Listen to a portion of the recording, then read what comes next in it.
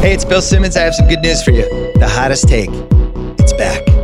Oh, yeah. Monday through Thursday, 4 times a week, you hear from me, Chris Ryan, Sean Fennessy, Mallory Rubin, Wazdean Lambre, Van Lathan, Julie Lippman, many other Ringer staffers. You get one take. You got to defend it to the death. Sports takes, pop culture takes, food takes, airplane takes. Oh, yeah. It's coming back. First episode drops August 29th. This episode is brought to you by Jiffy Lube. Cars can be a big investment, so it's important to take care of them. I once got a car that I started out with 25,000 miles on. I got it to over 200,000 miles because I took care of it. You know how you take care of a car? You take care of the maintenance, the oil, the brakes, all that stuff. And if you don't, you can have a car just completely fall apart. When your car needs maintenance, head to Jiffy Lube. They provide automotive excellence at speed. Get your oil change, brakes checked, tons of other multi-care services. It's all done by expertly trained technicians who actually care about taking care of you and your car. Jiffy Lube, car more. To find coupons and start an instant online estimate, visit jiffylube.com. This episode is brought to you by Atlassian. Atlassian software like Jira, Confluence, and Trello help power global collaboration for all teams so they can accomplish everything that's impossible alone. Because individually we're great, but together we're so much better. Learn how to unleash the potential of your team at Atlassian.com. Atlassian.com. Atlassian. Tap the banner or visit this episode's page to learn more.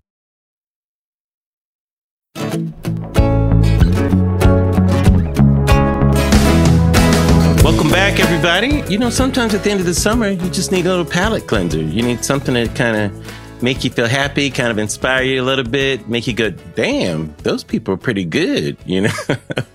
And, you know, there's a movie out now that you guys have to see. It's so good. But the star of the film is somebody we've enjoyed for a long time, and I have been a fan of. I'm so happy she's here. She's just great in everything, you know, whether it's Scary Movie, Girls Trip, Black Monday, by the way. If you slept on that, it's hilarious on Showtime, and she's so hilarious in it. But now she's in a movie called Honk for Jesus, Save Your Soul. It opens September 2nd on theaters and Peacock. Regina Hall, welcome to Black on the Air. Thank you for having me. Thank you. I love that introduction. Am I wrong though? It's well, I don't know. It sounded good either way, right or wrong. Yeah. I like it. No, I appreciate you being here. I really enjoyed your movie. It was so much fun. I love satires, you know, and I love anytime, especially when they're about dangerous subjects like religion, let alone the Black church, which is an even more dangerous subject than religion itself in some ways. So congratulations on the movie. Thank you. Thank you. And yeah, I agree. I think that's what attracted me to the script. I was like, ooh, you know, but it is those big swings that, when they work. Yes.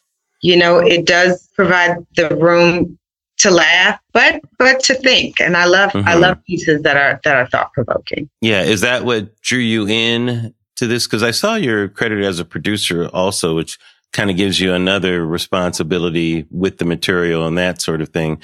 I think the filmmakers made a short film in this area or something like that. Did you see that at first, or was it the script? I read the script first. Okay. And then I saw the short, and that was really helpful in terms of tone after I had met the girls. But I think it was on the page.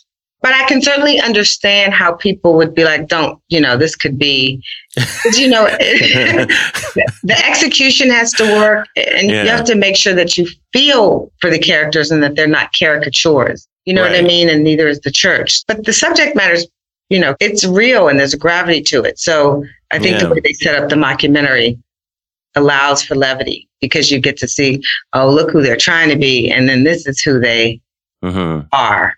Yeah. And it's we'll set the table for everybody. So it's a mockumentary about the two leaders of a mega church, you and Sterling K. Brown, who, you know, are really very amazing together. Your chemistry is, I'm trying to find the right adjective for it, because it's, you guys have such different styles, but I thought they melded well in this movie. But the movie has different tones in it as well. yeah, you have a pastor and a first lady, and kind of the image I think that we all have of first ladies, but to get a peek into kind of what they go through too.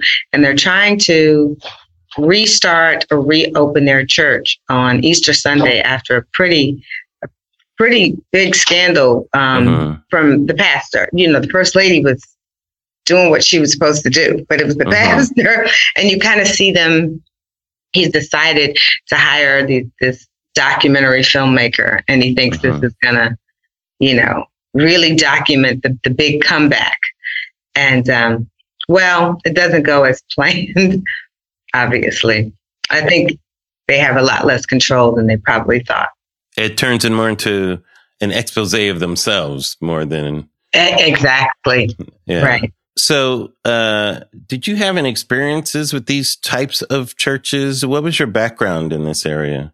I didn't go to them. I've been to them, of course. I've been to mega churches and seen them on television a lot. My mom went to I grew up in a non-denominational church, but my grandmother was from down south. My mother's from down south. Went to a Southern Baptist church. How do non-denominational churches work, by the way? Is that this God who shall not be named and this Savior who we should It was Christian non-denominational. Oh, okay. It was a Christian church. It wasn't Baptist. It was just kind of all were welcome. But yeah, it was a Christian church. So we had the whole Bible, First Testament, New King James, same thing. It was more in terms of how they worshiped, you know what I mean? Not what they believed. So they believed the same thing as a Baptist church, but it wasn't provocative. There wasn't nurses, no one caught the spirit and jumped. The choir was quiet. The church sang hymns. Was it a mixed church? Was it a black non-denominational? It was a mixed, yeah. I think my mom grew up in the Baptist church and just felt like for her, she liked a quieter presentation of the word and a shorter service, so right, like an hour 15, and collection plate went around once. It was a very nice, modest church. But she was born and raised in the Baptist, and so when I spent summers with my grandmother, that's what I did. Revival week, all of it. And were you concerned about the commentary? Because the subject matter is pretty dicey in here. And doing a movie about the black church with that type of subject matter, was that concerning to you at all? Well, I certainly know that we could get people. I mean, I certainly know how it can and may and will for sure be received by some. But, I can't think about that. I mean, you know what I mean? Because you have to look and think of, what your intention is in making a film. And I read it and didn't stop thinking about it. After I read it, I put it down. I mean, that's what I look for artistically, to be a part of, in front of, or behind, or both the camera. So for me, yeah, I mean, yes, I'm aware. I'm definitely aware, but I'm also equally aware after speaking when I met with the director and the producer of the Ebo Twins of their intention. They have many things they love about the church, but it doesn't mean that there can't be improvement, All institutions can be improved. Absolutely. They are made of people, and we have been indoctrinated to believe certain things. And so maybe we can evolve that. And so for me, I thought if there were a way that was going to be interesting to approach something like this, they had found that by fusing drama and comedy together. And it's big comedy. I mean, when they're out there, but you understand it. So I feel like the moments of truth are really vulnerable and really honest. And they come back and forth just so that you're not like, oof, they're back to being their public self. And then you're, hit with some really tough realities of what their life is and what their pain is or what their struggle is. I just looked at them as two characters. The church was another character. Atlanta was another character. And they were all interesting characters to me. Tell us about your character a little bit more and your approach to her. Did you model her on anyone, or? I didn't model her after anyone in particular. I mean, I certainly looked at a lot of first ladies and interviews they'd done, the way they carried themselves, and the way they talked about the strength that they had, Mm-hmm. thought of how they share their husbands all the time with people needing prayer. Many times their own needs become secondary to that of a congregation. Mm-hmm. And so I just took kind of those ideas and those, and tried to make that a part of Trinity and who she is and how she was raised. Just reading the script and looking at the relationship between her and her mother and seeing what she had been taught and what she was indoctrinated to believe that a Christian woman is, and, also how those women value the church and the covenant of marriage. It's not just marriage, but a covenant with God. Breaking that would be breaking a covenant that you made with God. So when you think of it with that depth, when people are always like, you should just go, it's not that simple. It's quite complicated. And so that I could understand why Trinity stayed. And then also, Trinity did love the trappings. She's human, right? She likes sitting on the stage and the attention and they have a lot of things. They have a financially blessed lifestyle. And so financially blessed. I always love those two terms. Are always very funny. The Lord has blessed us. I'm not sure if that's how this worked out. Like, he's blessed us mighty. Yeah. I'm in divine alignment. Look at what God has done. So, yes, exactly. I certainly don't mean to make her like she's like a complete sacrificial lamb. I mean, she definitely she reaps many of those benefits. And you have to, I guess, in things like this, you kind of have to find your positive way in of. I don't know if like the character is the right term, but there certainly has to be an affection for the character and, Well, yeah. I mean, you've certainly got to really see the humanity of the character. Yeah. You've got to have, love and compassion for that character so that even though they're flawed, you haven't judged them or judged their flaws, right? You come with the same, nor are you necessarily aware of them. I don't think Trinity's necessarily. I really believe that she thinks she believes that her husband's anointed as a pastor. They've seen that church grow. I'm sure from 100 to 25,000. So I do believe she thinks she believes he's anointed, and I believe that she believes he is. He can be delivered from darkness. Yeah. Well, yes. Yeah. From what? He can be delivered from the temptation. Or the sin that he's enthralled in, and I think that's where Trinity and Lee Curtis, and I guess the beliefs, and what the church believes, that's where the evolution is necessary. Yeah, it presents a lot of philosophical issues, this whole intersection of, divinity, but sin, the person involved. Are you entitled to something after a sin? To the same lifestyle, redemption. Yes. Do people get redemption? Is there issues that have no redemption, which this film kind of implies a little bit? We're not sure. I mean, I feel like there's more to happen even when the credits roll. Yeah. Yeah. A lot of philosophical issues are happening throughout this and those intersections, Yeah. Well, we know we at least need a church with 5. We have our devout 5. They didn't go anywhere. Yeah. Yes. Did you, I'm sure you've had screenings and stuff. Have you had, I'll say, church people at any of these screenings, and have you had reactions from them and what people have said about it or anything? Unfortunately for me, I have not had a chance to really engage in a screening. I got to see one, and that's the only one that was in LA, which was, I'm assuming there weren't a lot of church people at the LA premiere.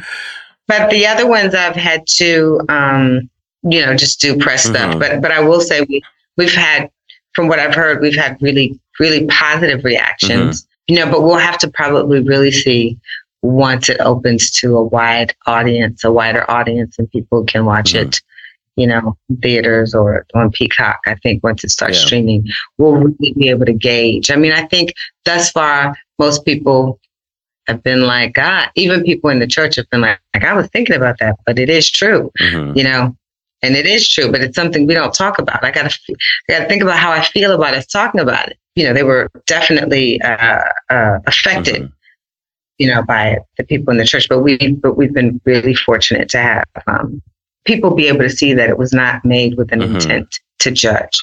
That there was, there's a lot of love and respect for the church. It's just, there's also both can exist. Love and affection and the need to have discussions about certain things. The obvious. I mean, there are certain things that are just obvious, and they're becoming a little harder to just ignore as if they don't exist. Yeah. I grew up Catholic and, I'm like, why do I have to apologize for all the horrible things that have happened? It's exhausting when you think of that. And, I've always tried to separate the notion of church and people to the notion of God and, and divinity and those types of things. And and how you and the religion represents how you choose to express your worship, but not, you can't place it in the hands of man, that there's no perfect man, and then so, it ultimately really forces you or really makes you realize how important it is for you to have your own personal relationship with God, right? And then if you choose to worship at a Baptist or Catholic or Presbyterian or whatever, and in fellowship with those who worship the same way, then wonderful. It's not as if you don't recognize or acknowledge, right, the issues where like, oh, this is an issue. But it does mean that, there is something that resonates with you about Catholicism. And so I always say I'm Cathnostic. You're Cathnostic. Yes, I'm struggling to believe in the Catholic Church is the philosophical term. What are your views on redemption personally in those types of things? Like, does it affect like how you view somebody, or are you hard on yourself in that way? Like, do you have a relationship with that subject at all? Sin and redemption, let's say, let's throw them both in. Failings. Well, I mean, I certainly believe in forgiveness, and I think forgiveness and redemption are two different things. Luckily for me, I guess my only job really is to forgive, right? I don't like your redemption's between you and God. I don't know what you can come back from, but I certainly I can forgive it and, can Lee Curtis be redeemed? I don't know. What's he being redeemed from? Right. The question is, it's are we defining the reality of who he is as a sin? Because if you define that as a sin, then he needs redemption. If you define that as just who he is, then he doesn't. Then he needs acceptance, and then he would need allowance, and then maybe he could be an honest pastor. But I understand, he must condemn it because he's got to look like it's terrible to him, right? And that was an accident. But he has to do that as a pastor because that's the stance that the church takes, right? And so I think it just depends on what someone needs redemption for, So I think it's quite complex. Yeah, it is, because I feel like we treat people in the world as if it's a church, and we treat the things that happen to them as sin many times, especially with politicians, and it's an interesting relationship that we have. And the character, I forget his name, your husband's name. Lee Curtis, Pastor Lee Curtis. Pastor Lee Curtis. Yeah. I thought one of his most interesting line was, he said, "I saved myself." And your reaction, I thought, was very interesting. It's like, what are you talking about? I thought that's an interesting line. I thought it was fascinating to me because what does that mean, actually? Like, I saved myself, and I wonder if that is part of what the film is about. Like, how can one save oneself from something? Yeah, I don't know. And what does one believe, I think people forget that what we believe plays such a huge part of everything. So obviously, there's a part of him that really believes that. I mean, they would have to go on with their church, I think. But it's an interesting thing to say it to who he also said it to.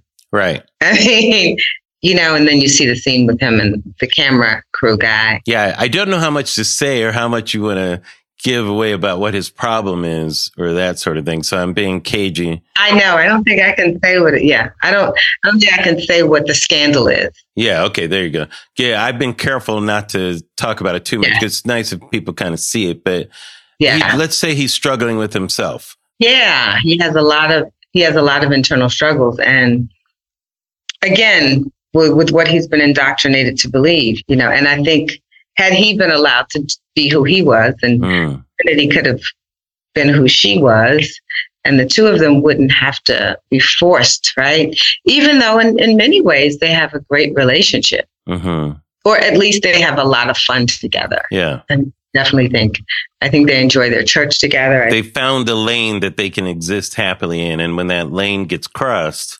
that's where the fraughtness happens. Yeah. And then the reality of the truth of their intimacy and their connection.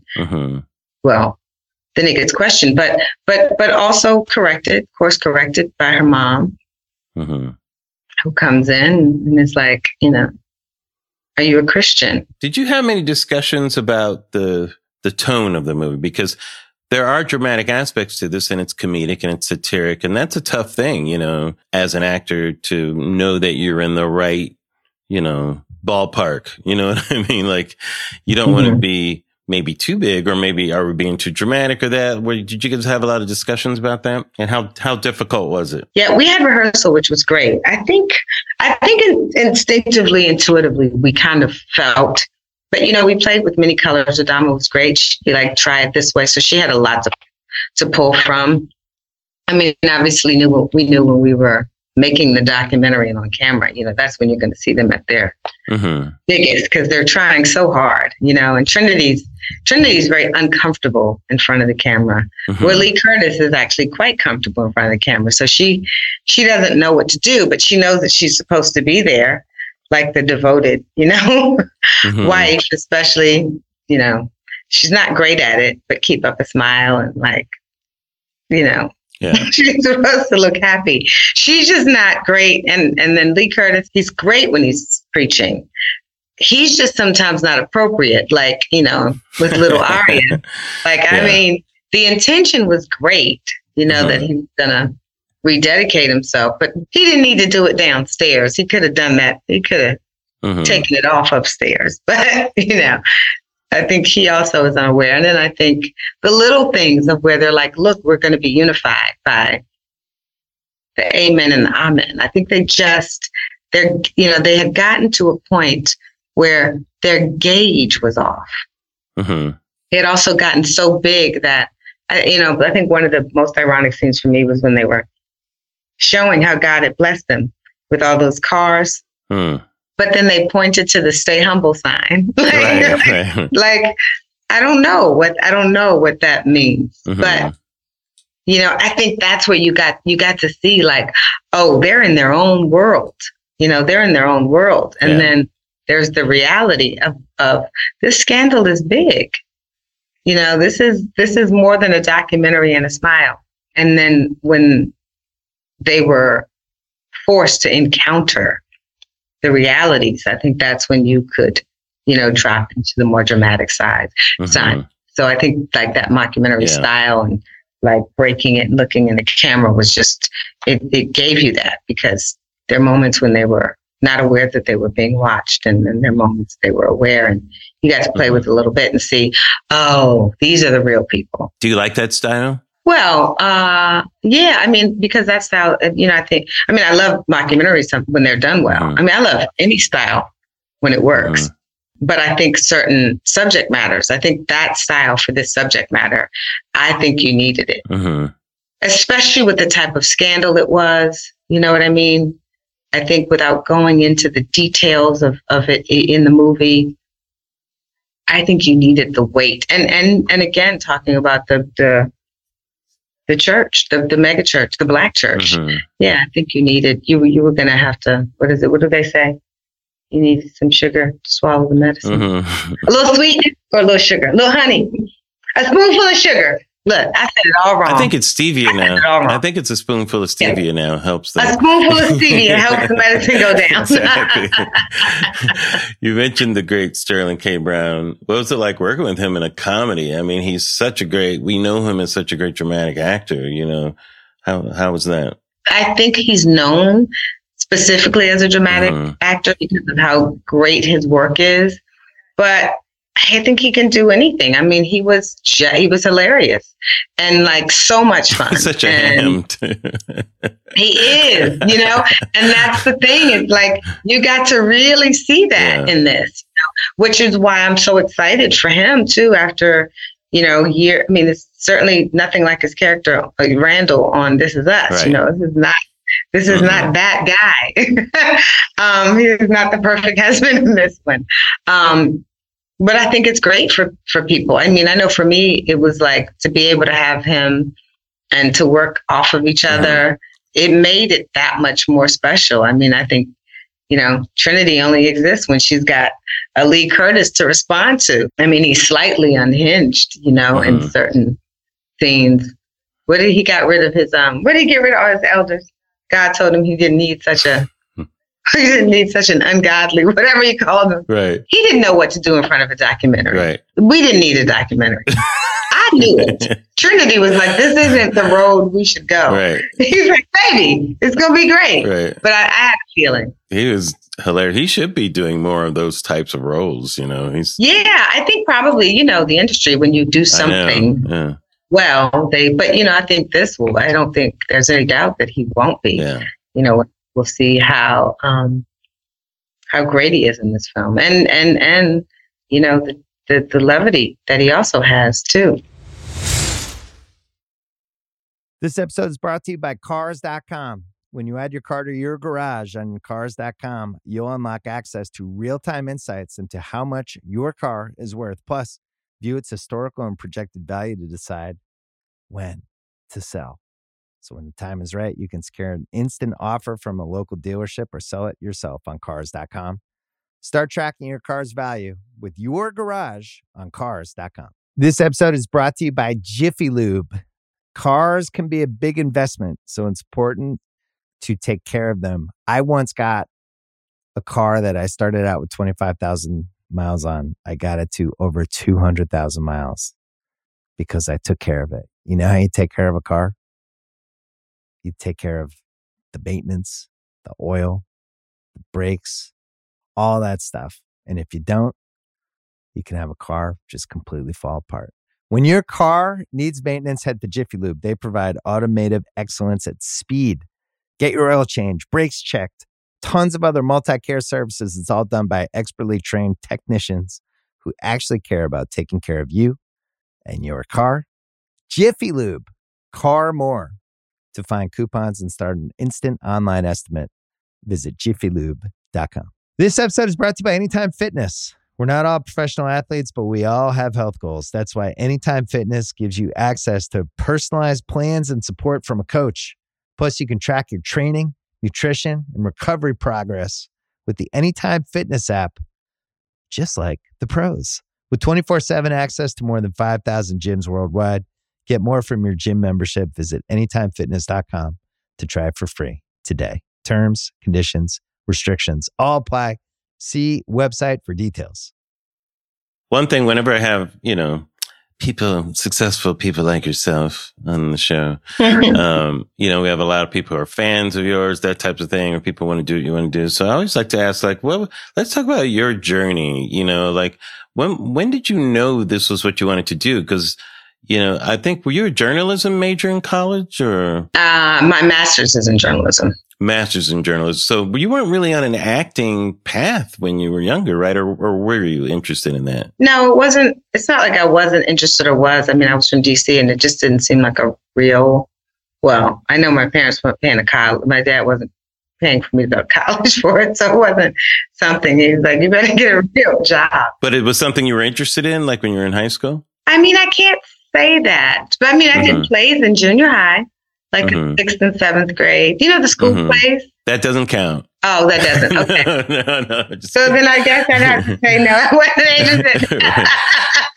Since you discounted it. What changed for you? What made you think about this type of thing? Because you know, having been in it, you know how hard it is. And yeah, I didn't know how hard it was. One and two, you know, my father passed away my first semester of grad school. Okay. That was it was sudden and tough.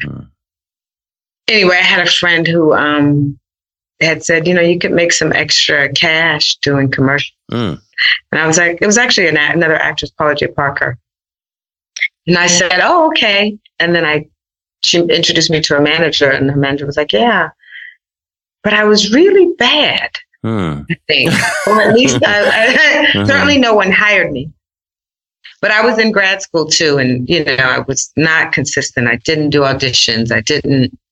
I mean, it's hard to be working on your thesis and like going to auditions all day. So I think the manager was like, you're either in the business or you're out. And I knew my father would have wanted me to finish school. Like he would have been really happy. So I decided to finish school. But I think at that point, I had not thought about the brevity of life and the reality of death. And so it was sobering. And so it did change the course of my life. It's interesting how an event like that can it almost like it changes the DNA of you. True. I lost my brother last year. You know, we've been close, you know, of course, our whole lives and everything. And I'm different afterwards. Like, you know, I can't explain it. Yeah. For me, it's freed me in a certain way, you know, and clarifies some things, you know, for me, even though it's painful. But through that pain, you know, I think it's given me a different type of vision, I think. And it operates, I think depending on when it happens in your life and who it is, it kind of operates differently. Yeah, I think for me, I was young. My friends hadn't lost parents yet. You know, I was 22, 23, just turning 23. So it was tough. But I did, after that, I went to acting school, and that was great for me. You know, I mean, I had a really great experience being able to jump into that after I finished school, got my master's. And then, of course, everyone at NYU was like, is she crazy? Like, she's starting acting at this age with no experience. And I was like, oh, no. I told my family, no. I'm going to go back to acting school. And then they're like, oh, she's going back to school. She's just not going to get a job. Now we've realized she doesn't want to be employed. Right. Oh, Lord, she's going to be a bum. Oh, no. Then I was like, Mommy, I'm going to do that. And then I'm going to waitress to pay for my way through acting school. And then, so I was like, so before I start acting school, I'm going to go to bartending school. So I went to bartending school. And your mom's like, great plans. I love those plans. Oh yeah, this sounds exactly what I want to hear. But what is interesting is that I didn't have any clue of how difficult it was. Probably if I had, there's no way I would have done it. Yeah. If I had understood the chances of it, I would have been like, you know, like understood that people did this at like 14. Like, it's like, I was like in my mid 20s, like, yeah, I think I'm going to do it. It sounds crazy to me now, but you know, life happens, and then you know, life does more directing than you do. Yeah. And it seems like for you, and when I think of your early roles too, it feels like an escape for you at that time. I don't know if that feels right for you, because like you were let loose on the screen, you know, like when I think of you, like even in Scary Movie, which you were hilarious in, like you just let loose, you know, there's something about the camera, and when you're on, this energy just flies out at us. Did it feel like an escape for you at that time? Well, like my first movie that I did that people saw would have been Best Man. I had two small indies before that. One was a student, you know, my friend who I went to school with. But I'm actually probably shyer than people think in real life. Yeah, quieter, shyer. Maybe I never would have known that from this talk. Yeah. But I will say on camera, I do like, it does feel different, you know, and like once I figure out the character and I really feel like, oh, I can have so much fun. And so, yeah, Brenda actually, ironically, I found out she was actually written to be prissy, and they had never thought of her as like, and I was like, what does that mean about my mind? And I was like, oh, she was supposed to be prissy. And I didn't think of it because I thought of it as a parody. And I was like, well, what do people always think of, the black girl? And, if she's right. like the dumb blonde and like those two should never be friends, but you believe they were friends. But like, I said this to Cindy one day, to Anna Faris. I said, how did Cindy and Brenda, like, why aren't they best friends? Like, you don't feel like they go together at all, but like, they love each other. Like, it's not I don't know what kind of friendship it is, but it's genuine. And so, yeah, I did. That was the first time I did comedy. And so, like, to be able to have your first experience doing comedy, for a film, I had done a short that was funny, but not a short, a film that was an indie. And I had one scene in it that was funny. But with Kenan, who just gave you so much freedom, so you were like, okay, Kenan likes it. Oh, yeah. When I met him, I think I had like 4 or 5 auditions. Sure. And that was so great because I was such an In Living Color and all their movies. I was a big Wayans fan and a big Keenen Ivory Wayans fan. And so I remember he was like, what's your name, Regina? Where are you from? That's great. And so it was great to be able to have, to work and learn. I learned so much from him. Yeah. You do strike me as a very private person. I don't know if soft-spoken is the right word, but very thoughtful, I think, is a better description.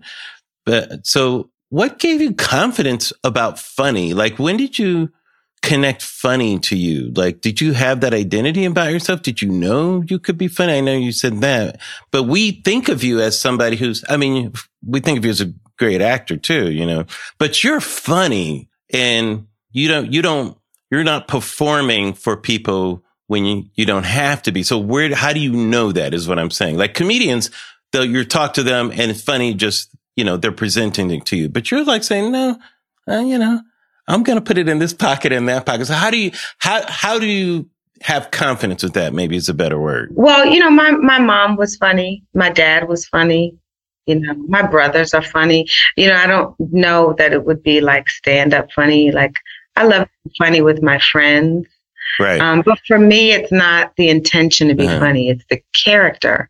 I can't really describe, but it's not about a line or saying. It's not a funny delivery. It's where, it's kind of like when I read a script, I can see the beats in the script where I could create a character. And then the character itself has the room to be funny more than, oh, I'm going to say this and it's going to be funny.